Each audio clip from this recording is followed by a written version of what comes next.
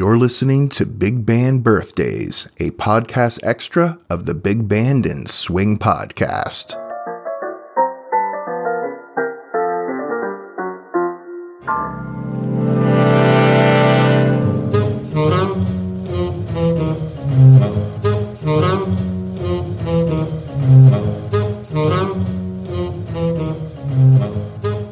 Well, hello there. Welcome back to Big Band Birthdays.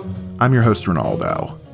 Today we celebrate the birthday of a great saxophonist and bandleader, and honestly, he was also a bit of a handful. I'm speaking, of course, of the great Charlie Barnet. Charles Daly Barnet was born on October 26, 1913 in New York City.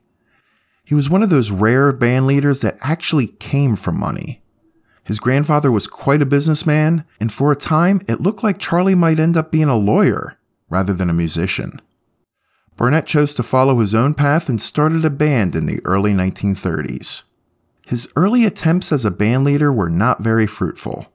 He really didn't make much of a name for himself until he landed his first hit, Cherokee, in 1939. Let's hear Cherokee right now. This is a later version of the song that is an audio portion of a Snader telescription he recorded in 1950.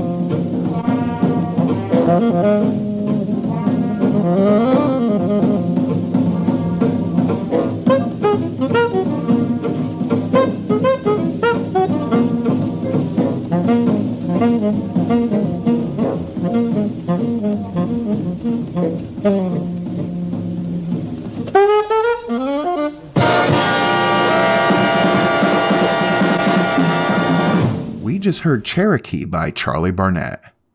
Now that song was the start of something big for Charlie. Through the early 40s, Barnet's band was one of the premier outfits in the swing scene. Now, Barnet's band was undeniably a party band, where many of the band leaders of the time led very organized, structured, and strict bands. Barnet's orchestra was known for its drinking and its partying and just having fun. That being said, though, Barnet was very passionate about his music, and the results were excellent. Not only did he release a very nice string of hits, he also commanded a large amount of respect from other top band leaders. But Barnet was eccentric, raw, and impulsive. In fact, here's a little tidbit. Over his lifetime, he was married 11 different times. So in 1949, Barnet retired from music for a while because, as he put it, he lost interest. He was able to do that because he was one of the few heirs in a very wealthy family.